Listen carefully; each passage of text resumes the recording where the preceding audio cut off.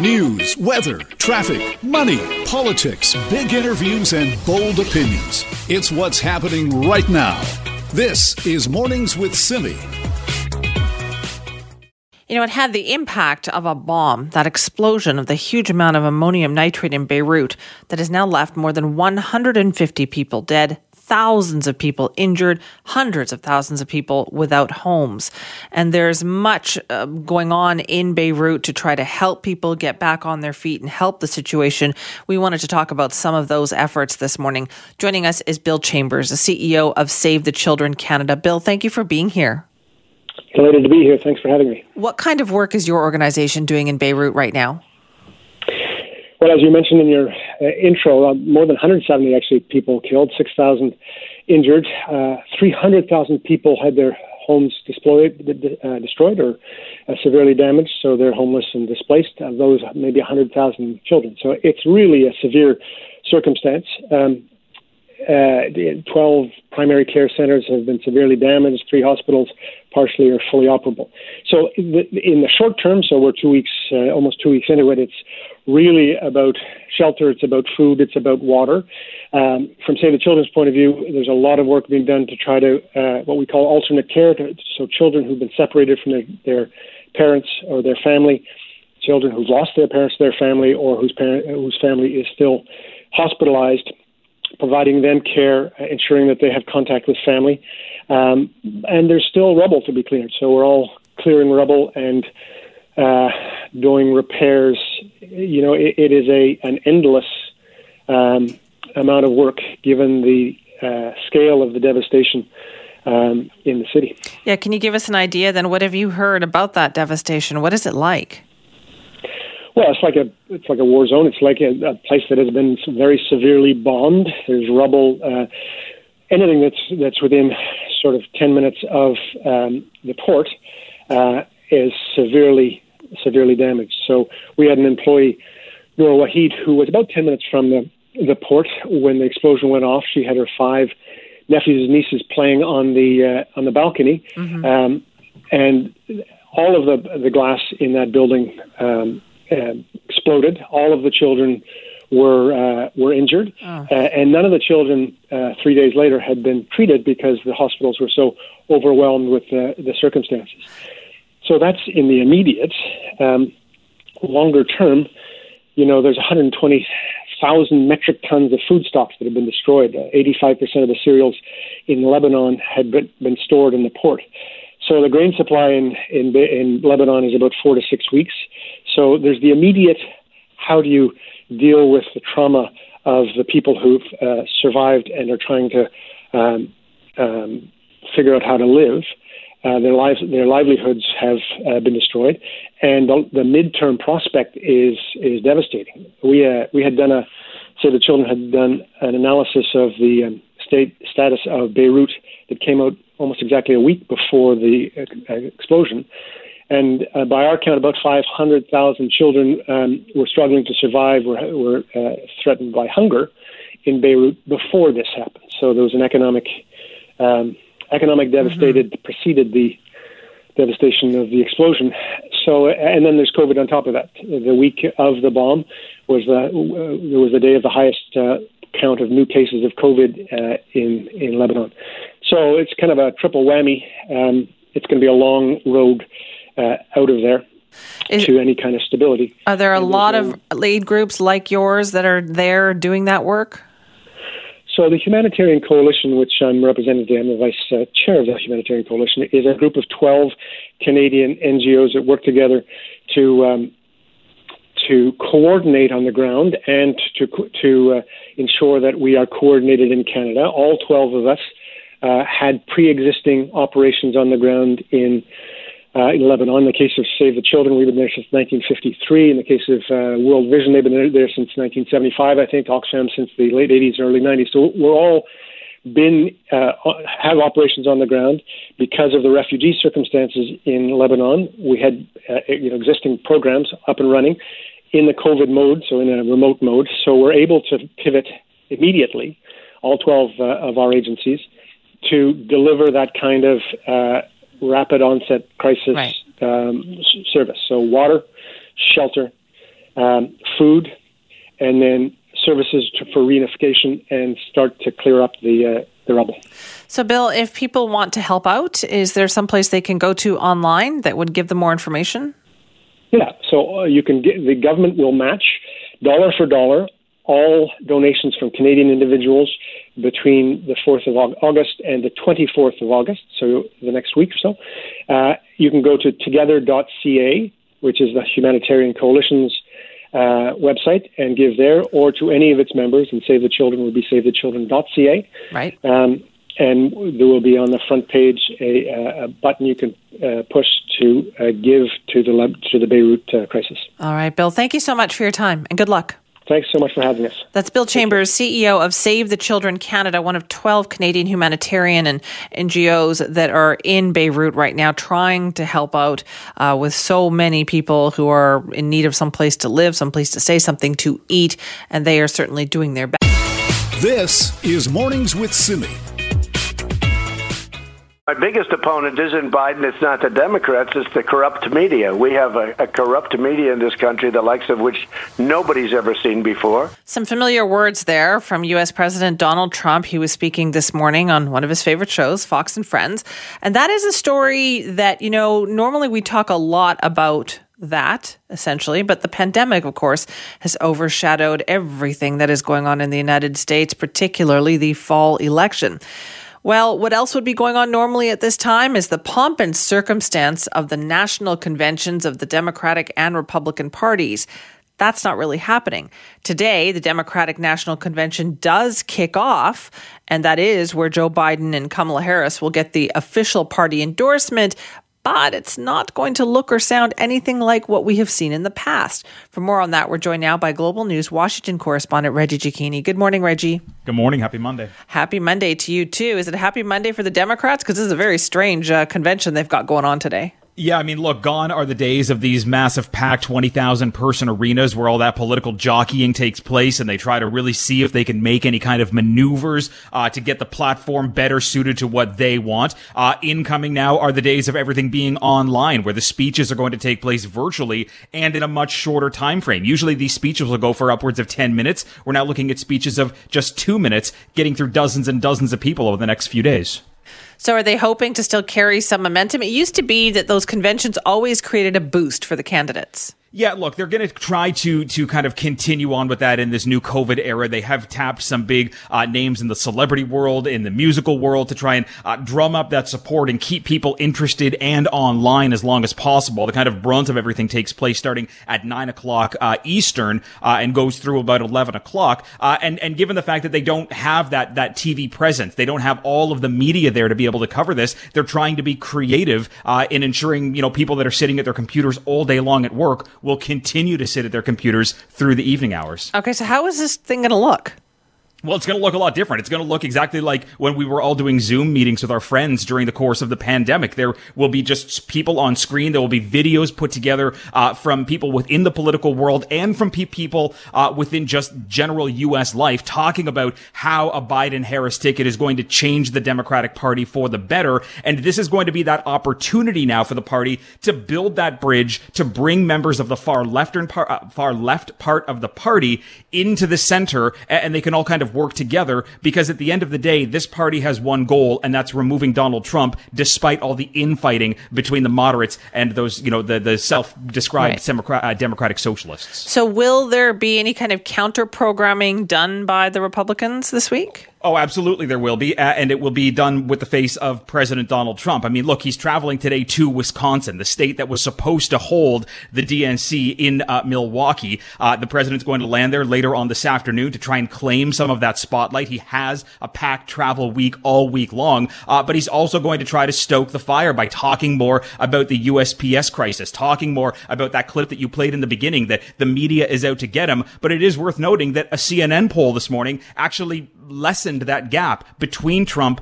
and Biden with now a smaller margin between the two of them. So the media isn't always working against Donald Trump. Right. And that traditionally does happen. I think we forget that sometimes, right? That at the end of August, when the race starts to really tighten up in earnest, that gap always closes. That gap does start to close. Now, look, there are a number of polls that were released in the last 24 hours, so you have to look at the kind of aggregate of all of them, and it still is roughly a 7.5-point lead that Joe Biden has over Donald Trump, and it really has to do with the president's handling of the coronavirus, but also with these ramped up attacks, partisan style, on the United States Postal Service and how that could impact the election and the vote through to November. So the president still does have a number of things working against him right now. He's simply going to try to take that and use it as an attack against the Democrats. Right. You mentioned the United States Postal Service there, which is definitely under the spotlight right now. I noticed that the Postmaster General on the weekend said, okay, we're going to stop removing mailboxes. And I thought, what were you doing removing mailboxes to begin with? Yeah, look, they say that they go through this on a yearly basis and they remove underutilized post boxes from around the country, but that's overshadowed by the fact that this Postmaster General, a political appointee and one of the highest paid people in the U.S. government,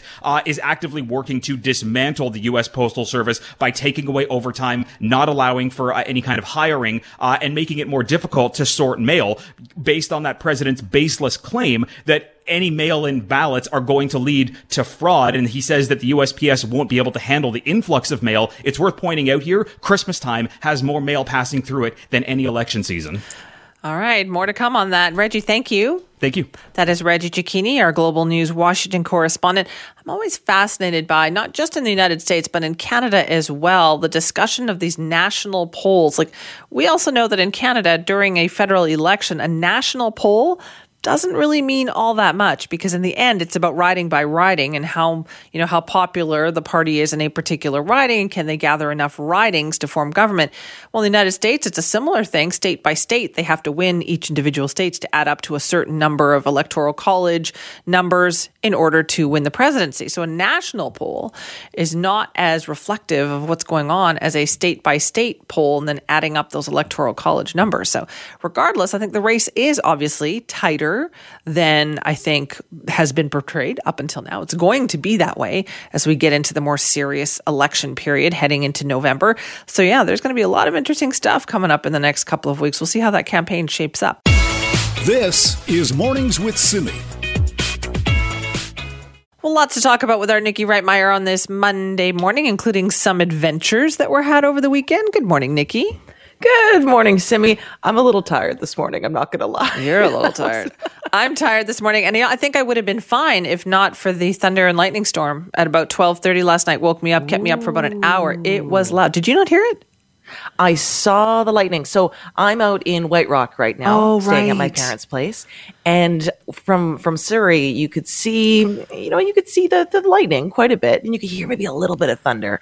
And they're currently up in Sechelt, and they said that, they could really see quite a beautiful lightning show, of course, over the ocean. For you, but it was loud. Oh, right over my head. I was also going to say it's adorable that you said you're in White Rock right now, because technically you're in South Surrey, but I grew up in South Surrey and we always said that we lived in White Rock. So I think this is the thing that Metro Vancouver people totally understand, where, you're right on the boundary between South Surrey, where you go, it's White Rock. It's White Rock. No, it's not. Beautiful. I've been to your parents' house. That is South Surrey. It's South Surrey. In Metro Vancouver, I think. It really is. And that's why I felt that, because I grew up doing that. So I thought that was very funny. But let's talk about the other reason why we're a little bit tired today is because we had a very big road trip, 1 day road trip yesterday. We got up really early. I set my alarm earlier yesterday morning than I set it for work, Monday to Friday. Typically, we got into the car the mornings with Simi team, who, we are a social bubble together. Yes, we are. We limit our interactions with other people, but we do interact with each other, which is, I think, really nice. So, we decided, okay, as a team, why don't we go and do something for the day in a socially distanced way. So a big shout out to Paul Crawford, who's the Penticton Art Gallery curator. He arranged for us to have a private showing of the Bob Ross exhibit that's happening at the Penticton Art Gallery. So it was great to be able to walk through an art gallery and there wasn't a soul in there except for, the staff who were working and then us as a morning show team. That's right, which was awesome. So thank you, Paul, for that. But we should also mention that Penticton Art Gallery has gone out of its way to very carefully allow people in to see the Bob Ross exhibit. It is hugely popular. Paul told me yesterday they've had, by the time it's over, they will have had, they think, 10,000 people come through to see it. But they socially distance. Only 6 people are allowed in at a time. Right? You have to wear the masks and you have to be careful, but there's a lot of space for just 6 people to be wandering through there. And when we were leaving, we saw the lineup of people waiting to get in for opening time, which was still, I think, about 20 minutes or so away when we left. And they were all very nicely socially distanced on the sidewalk. Yeah, and they had, the marks on the floor as to where you should be standing and how you should be moving, even through the gift shop and through the gallery. So I thought it was a really brilliant, idea of something to do during this time when you're not really too sure, what activities you should or shouldn't be partaking in. I mean, certainly we know that, going to a beach party probably isn't a good idea, like what we saw over the weekend. Oh boy, yeah. I know. But doing something like this where that the owners of the museum or the people who are working are being so conscious of making sure that everything is safe. It was really, really a pleasure to see this art gallery that way. Yes. And it was cool to see the Bob Ross paintings as well, wasn't it? Loved it. I bought myself a pair of Bob Ross deck of cards. Yeah, like really cool merchandise that you could get there. Yes. Bob Ross pins, Bob Ross magnets, Bob Ross socks, t-shirts, Bob Ross bobblehead. There was some good stuff there. Yeah. Yeah, it was cool. And they had, not just Bob Ross paintings in this exhibit, which they did have obviously many, but they had other paintings as well that looked really similar to Bob Ross's work. I had no idea that speed painting was a thing. And this was part of the exhibit after the Bob Ross stuff, is that there is a whole genre of painting called speed painting, where you essentially make a painting in an hour or half an hour, whatever it is. And they're very well done, but this has been done before Bob Ross came along. Yeah, and one of them in particular was actually a Canadian guy, which I thought was really neat that, there was a Canadian doing this before Bob Ross was even doing this. So I had a chance to speak to the art gallery curator about that as we were, kind of standing in front of these other paintings. And I asked him about that exhibit as well. Listen to this. So this style is called... It's called speed painting. And it's basically wet on wet technique, but sort of, just very fast painting.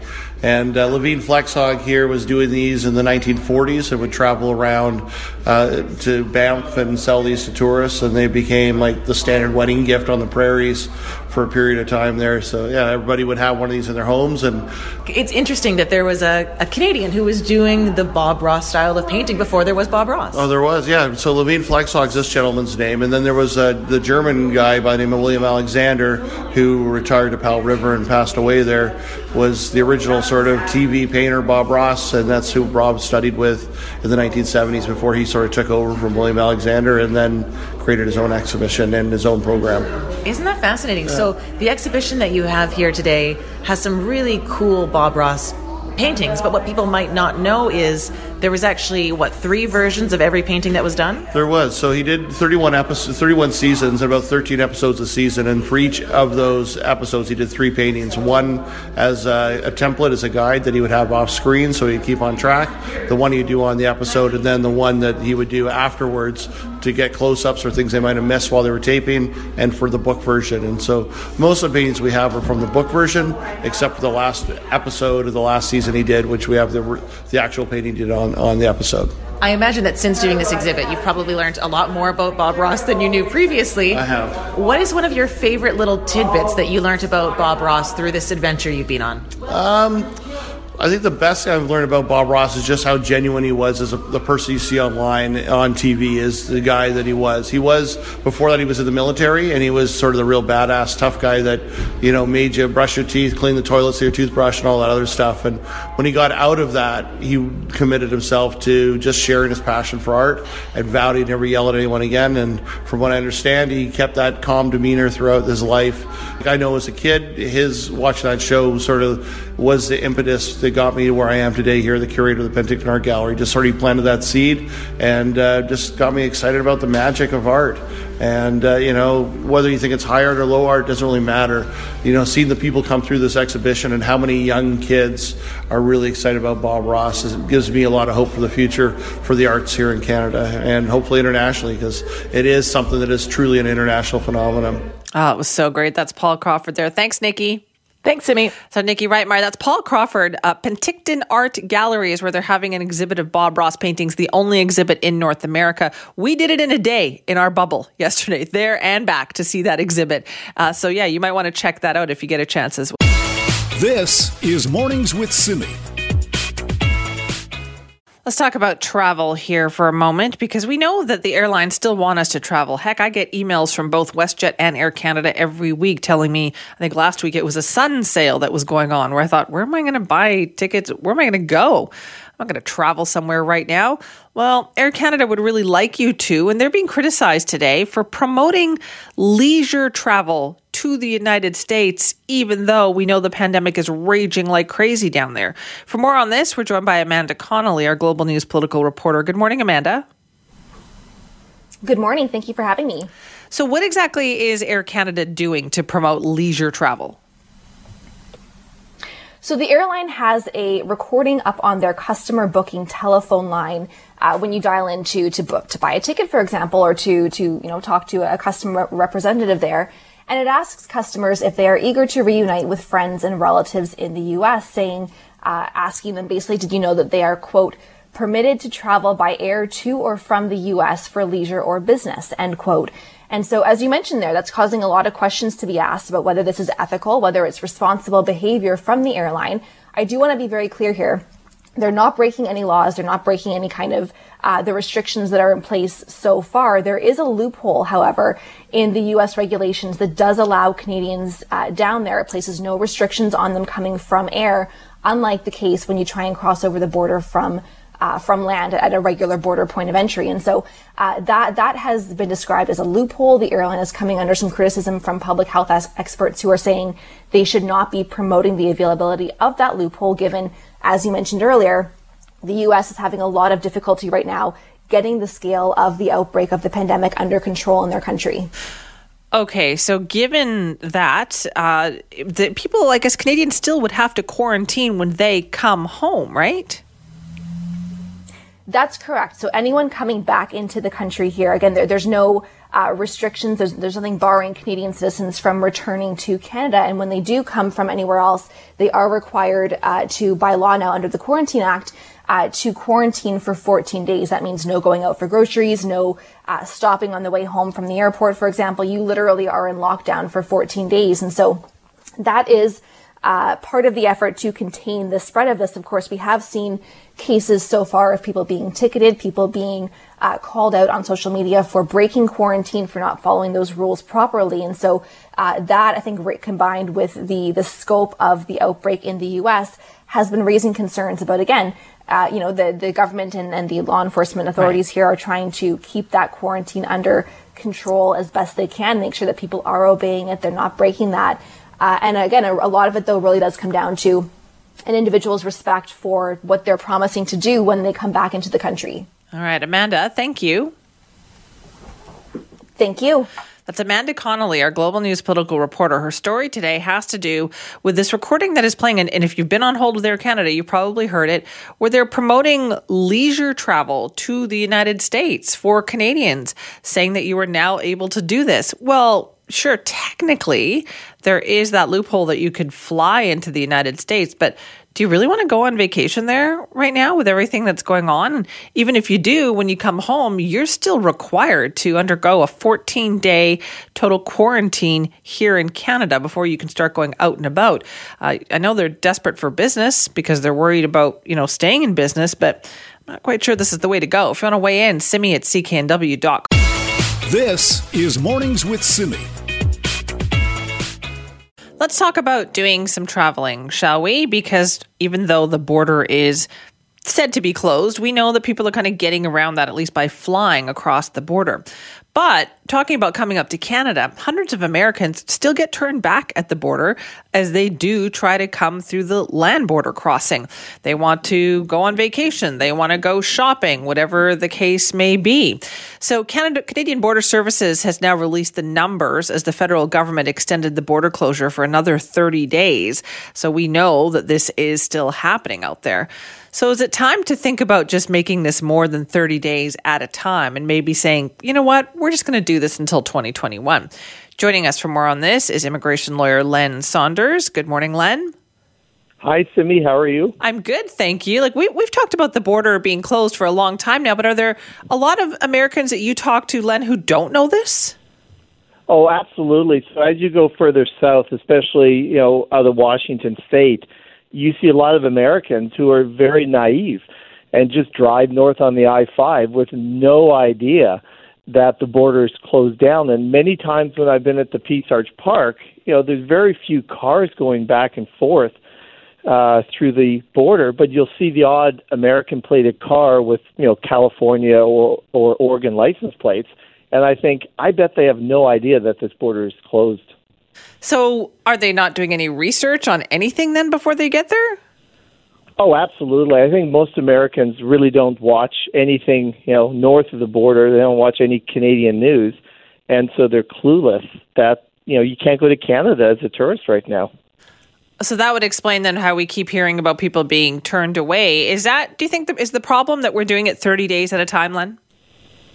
Well, I think what the Canadian government needs to do is be more realistic. So I definitely agree with what you just said with let's close the border until the end of the year. Most people, I think, have come to the reality that these 30-day closures, they just keep rolling them over. So every 30 days, they say another 30 days. So I think just to give people more clarity and so that they can plan long term, I think the Canadian government should be more realistic and say, rather than closing the border for 30 days at a time, let's just close it until the end of the year, and then people can plan accordingly. But that's going to make it even tougher, though, for a lot of those businesses on the U.S. side of the border, isn't it? We've talked about that before, too. They're suffering. Oh, absolutely. So I went down to Birch Bay, because I live in Blaine, for lunch on Sunday. And as I drove around Birch Bay, you could see the houses that were owned by the Canadians because the grass is knee-deep. There's dandelions growing everywhere. The restaurant I went to, which is usually packed with an outdoor deck, there was maybe 2 or 3 people having lunch. It's quiet. That does sound quiet then, too. So how are those businesses coping? Are they just waiting and hoping that the border's going to open? Well, I think everyone was doing that for the first few months. I think most businesses now, become realistic. I know all the mailbox places, their storefronts are closed. If you want to get your packages, you have to go through the back door. They have shipping containers outside now that they're just stuffing everyone's packages into. The gas stations, if I drive by one of our local gas stations, and I think there's about a dozen in town here, and if you see any cars gassing up, it's shocking. There's nobody in this town gassing up, getting groceries from Canada. Rarely do I see a Canadian license plate. If I see a BC license plate on a car in Blaine, I literally take a double take to look at the car. That's how few Canadians are in this town right now. See, that's so interesting to me because we see Washington license plates up here. It's caused a bit of a problem, right? We see different states up here, and there have been, anecdotal stories about people not treating those cars very well. And yet we're not seeing it in reverse. Well, I know a lot of Canadians live near me in Blaine or northern Washington State on green cards or as dual citizens like myself, and they come across as essential workers. So there are people crossing. I haven't. Actually, today is 5 months since I last came north. I'm dual, so I've been abiding by the quarantine. I haven't gone north. I haven't needed to. But a lot of people, it's their livelihood. They work at hospitals in Vancouver. They work at construction sites. They're architects. They lease vehicles. So there are a lot of people in this area going north. And, of course, because they live here, they all have U.S. license plates. So that's why you're seeing a number of cars in the Lower Mainland. from Washington State, at least. Right. So then how does that apply to the people who are in Point Roberts who have been lobbying for an exemption to be able to drive through Canada to get to the United States? I find it hard to believe they're not allowed to do that already. Well, they are, but they have to be coming for really an essential reason. They have to be coming over for doctor's appointments, dentist appointments, to get prescriptions. But just a leisurely drive over to Blaine, they can't do, and a lot of them are upset. I know that the Port of Bellingham has been discussing doing a passenger ferry between Bellingham and Point Roberts. I don't think they've ever done that in 100 or 150 years. So, that's where people need to make long-term plans, realizing that they have to make other arrangements for their travel. Okay, so do you think then this whole process needs to be better formalized rather than just going month to month? Well, I think both governments, especially the Canadian government, has to be more realistic when they're telling people. Like when people say to me, "Oh, well, I'm going to, do this or that after this 30-day shutdown," I say to them, this is going to continue on for a long time. With the numbers growing in the U.S., and I know the numbers in B.C., it's not like they're going into the thousands, but they are increasing the number of positive tests. I don't think this border is going to reopen anytime soon. I'll be shocked if the border opens before the end of the year, and that's still 4 months away. Yeah, I know. I'm starting to think that too. Len, thank you for your time. Thanks, Simi. Have a good day. You too. That's immigration lawyer Len Saunders, based in Blaine, as you heard him say there, and he has not crossed the border in 5 months and thinks that maybe we need to formalize this a bit better rather than going month to month. Now, he says that he would be shocked if the border opened before the end of the year. How do you feel about that? Do you think, we should just do this, close this thing till the end of the year? I don't hear a lot of Canadians saying they want that land border crossing to reopen with the U.S., but weigh in with your thoughts. This is Mornings with Simi. There is a loophole in the U.S. regulations that does allow Canadians down there. It places no restrictions on them coming from air, unlike the case when you try and cross over the border from land at a regular border point of entry. That's Global News political reporter Amanda Connolly. We spoke to her a short time ago about that phone message that people are hearing when they call Air Canada that kind of encourages Canadians to leisure travel to the United States. In other words, it's okay to go down to the United States, which I think most Canadians feel like it most definitely is not. But we wanted to get more perspective on this. Joining us now is Claire Newell, president of Travel Best Bets. Hi, Claire. Hi there, Simi. I just heard that for the very first time this morning, the phone message. And I think I should clarify from the travel industry, one of the things that was mentioned on there, the word leisure is a really bad choice that they used. Now, leisure travel, unfortunately, even just going to visit sick family members, or that falls under that word leisure. Probably not the best choice. Air Canada's not start saying something new here. Canadians have always been able to fly to the U.S. during this whole pandemic, just not drive. And there's no need to quarantine upon arrival into the U.S. Do I think that's right? Probably not. No. Yeah. And it's completely opposite. If people from the U.S. or really anywhere want to come to Canada, they can't. I mean, just with the exception of just a few people that are exempt, which would be immediate family members of Canadians, temporary foreign workers, and international students, and they still have to quarantine for 14 days. This is not, I don't think that Air Canada meant, hey, go down to Vegas and sit poolside. That is not what people are interested in doing. I really believe that. I mean, I really hope that people are socially responsible. Oh, hope is a big word there, though, Claire, because we know we all hope, and we are not seeing any evidence of that actually being borne out. Yeah. I have to say, from the side of someone who gets calls about people looking to travel at the moment, it is slim to none going down to the U.S. In fact, I heard the general manager of the office saying, she got a call from somebody who said, are people going to the U.S.? And she goes, no. And she goes, you mean I can't go? Her mom was very sick, right. Critical. That is the type of booking that we would be seeing. People who are going for something that is in their mind essential. I mean, we're not judging. The reality is our Canadian government has the advisory up for a reason. and has closed the borders to the U.S. for a reason.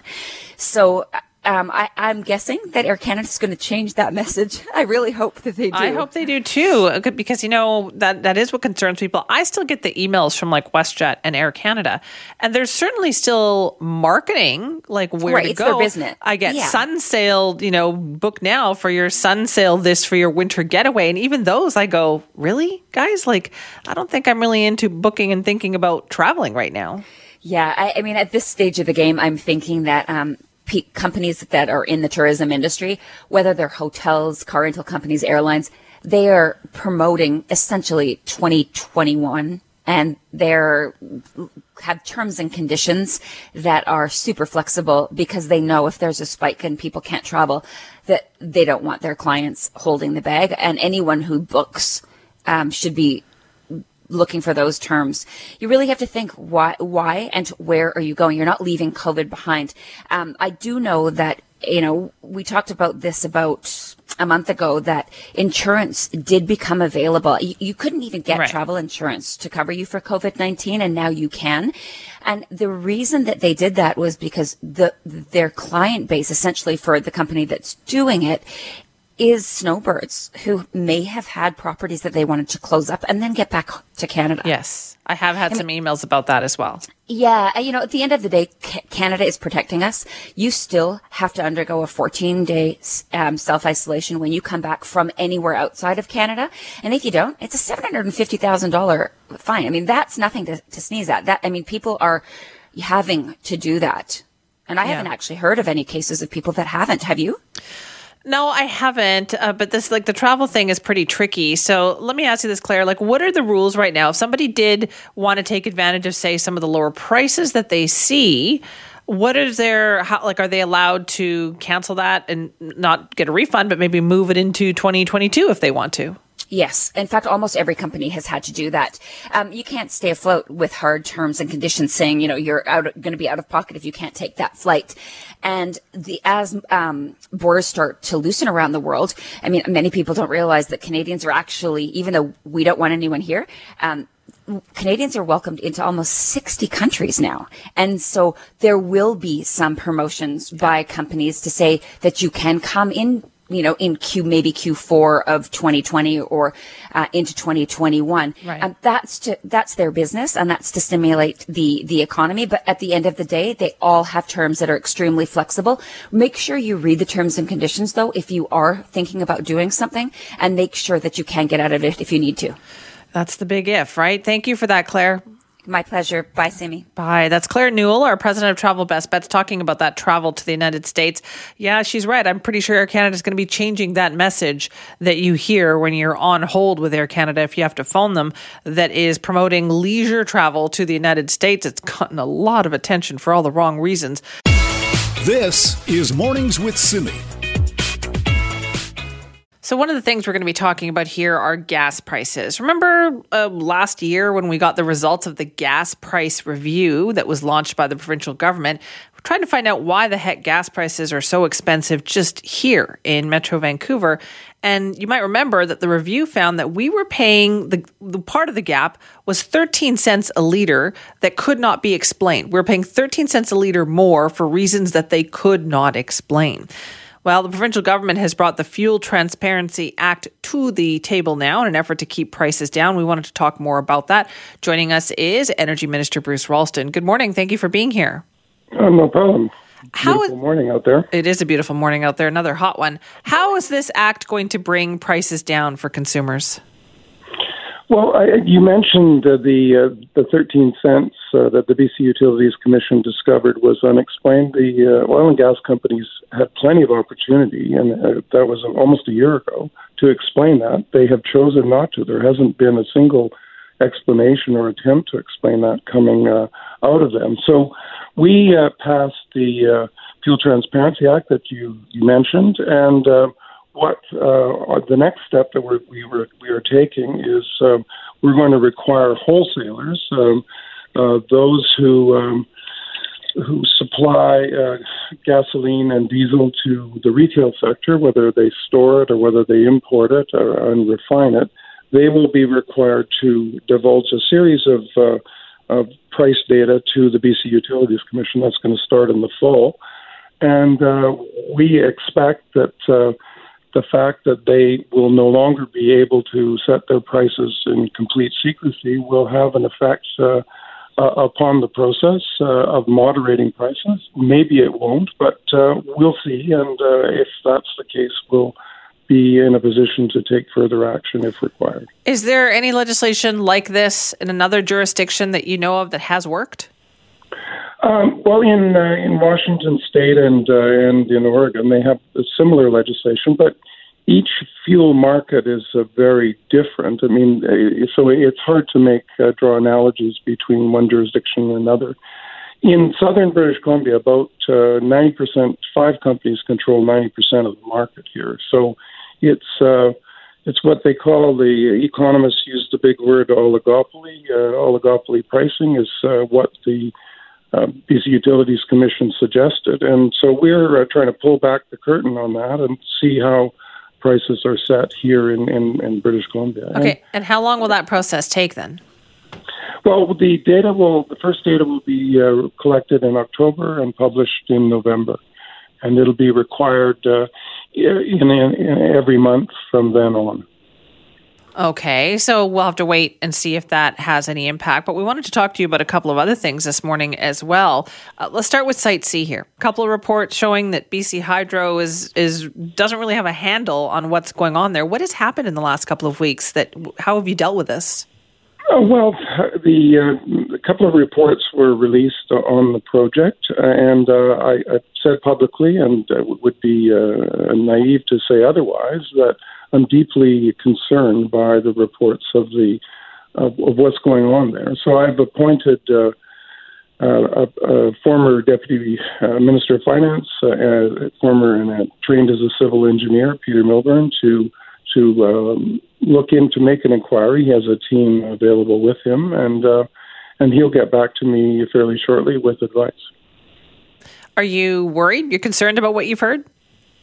Oh, absolutely. I mean, I think everyone recognized that there were cost pressures on this project. It's a massive project. When COVID struck, the workforce was dramatically scaled down. It wasn't shut down. That was what we focused on here in British Columbia, was safe operation. So it did continue, but it went down from about 5,000 workers to 1,500 beginning in March.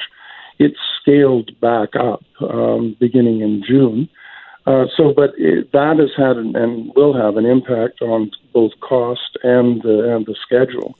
So the costs are going up, but the Hydro is engaged in an exercise to figure out, and as best they can, and give advice on what the new budget might look like. And Mr. Milburn is digging into that right now. Are you satisfied, though, with the information you've gotten from Hydro? Because there's been a lot of questions about how is it that Hydro didn't know about this before? How could it have gotten this far?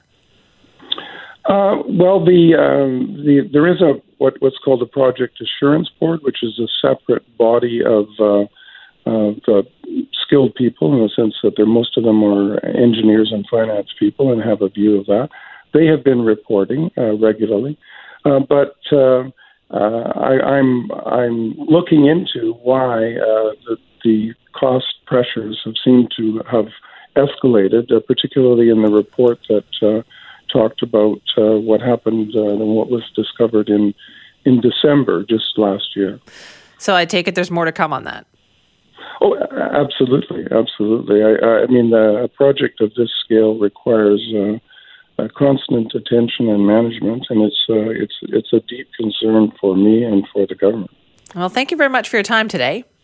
Great, thank you. That's Bruce Ralston, the Energy Minister, talking about Site C, fuel transparency.